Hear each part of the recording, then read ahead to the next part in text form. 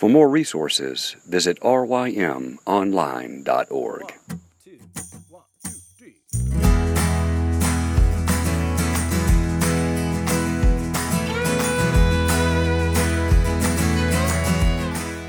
The Local Youth Worker is a daily podcast that's centered on 5 questions each week.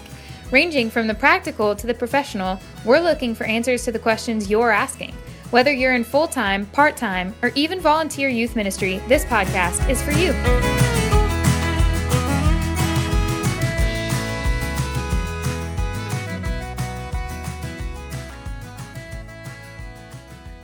All right, everybody, welcome back. We've been talking with Scott Lowe all this week, and today's our Friday show, and it's a question that we ask often of our guests on the show. And so, Scott, the question I have for you is, what are some books that you're reading right now that have been helpful to you in ministry, or as well as some books that have been just significant, impacting to you personally and in ministry from the get-go, kind of your earliest years as a Christian, and this is outside of Scripture? Right now I'm reading, or I just finished reading Jesus Outside the Lines, Scott Sauls. So I've got 2 books by Scott Sauls now that I think the world of. He has been majorly impacted by Tim Keller, who I love reading, and so his Tim Keller's book, Prodigal God, and Reason for God, and those have been just unbelievably impactful. But what's been fascinating about what Scott Sauls has done is he has taken some beautiful thinking of the way the gospel can impact culture, and I think that he has applied it very well right now. And I think almost every youth leader should be picking up both the book Jesus Outside the Lines and the book Befriend, because one is addressing everything from politics and the gospel to abortion to just a hot topic, sexual struggles, same-sex attraction, and I think he handles that discussion with biblical truth and beautiful generosity, and so that's those 2 have been really good. And I actually really encourage my youth leaders.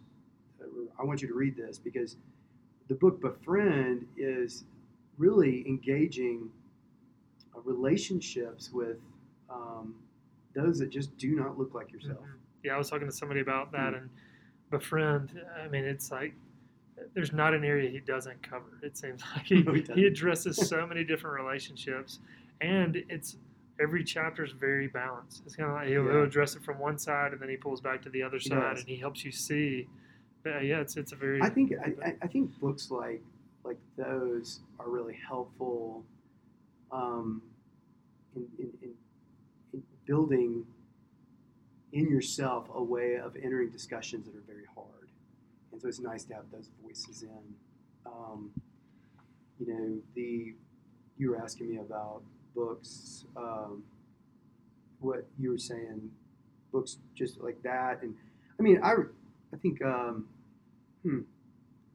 books outside of, I actually just finished. I think it's really good to read broad, and because it does shape. It shapes you. Don't just. I mean, if you're Reformed Calvinist, please don't only read, Reformed Calvinist stuff only. Read those that are outside of that. I do enjoy picking up other books. One of the other book I just finished was I mentioned it, I think, in the last podcast, is Tattoos on the Heart. Gregory Boyle. He's a Jesuit priest. I do not even agree with all of his theological conclusions, but his stories of engaging the most broken people in it's in LA with Homeboy Industries, and his retelling of what it's like for these folks to find worth and value because of God. I mean, I've wept through that book. Not necessarily agreeing with every theological thing, but the stories melted me. I've used them in sermons, just to capture he just has an ability to tell story, and there are so many people that I run into that are just, their hearts are, they're living as if they're just an island, and they have nobody speaking into their lives, and I think that's so many students. Absolutely. Yeah, that's helpful. And I think it is good just to. I heard somebody, and I referenced this before, hearing Al Mohler one time talking about, it's known that he reads a lot and reads widely, and him actually saying that he tends to read books of those written by people that he doesn't agree with, more focused, more intently than books of people that he knows that he does agree with. So I think it is and important. I'm trying to even remember something I've done recently. I'm almost ashamed I haven't read something really outside of my line. But it's so true. Every time, if I can pick up a New York Times, or I can, pick up some blog articles and just try to find out where they're coming from, it is so helpful. And so I do like to read like that. I think another book on like kind of personal growth, and Tim Chester has a book on You Can Change. I really appreciate that book. Man, if you want to get into your kids' lives, some really good stuff, because everybody's asking how they can change. I taught a class on growing in grace, and there was so many ideas I pulled out of that book. It was so helpful. That is a good book, and he's written several good books. I know one on pornography, I think, called Closing the Window. That's very good. And it may be another one that you almost have. I almost would suggest you can read it, but it's You Are What You Love by James K. Smith. And you almost want to get that as like, some audio download.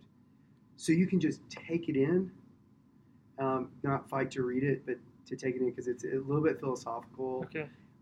It's thoughtful, but you almost want to just have it just wash over you, because he gets at the habits of the heart. Yeah.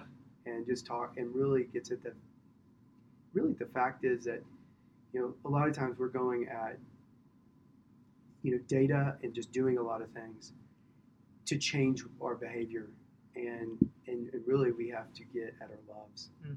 We have to get at what makes me love that, and challenge those loves, and work at finding habits that replace that. It's not just getting rid of,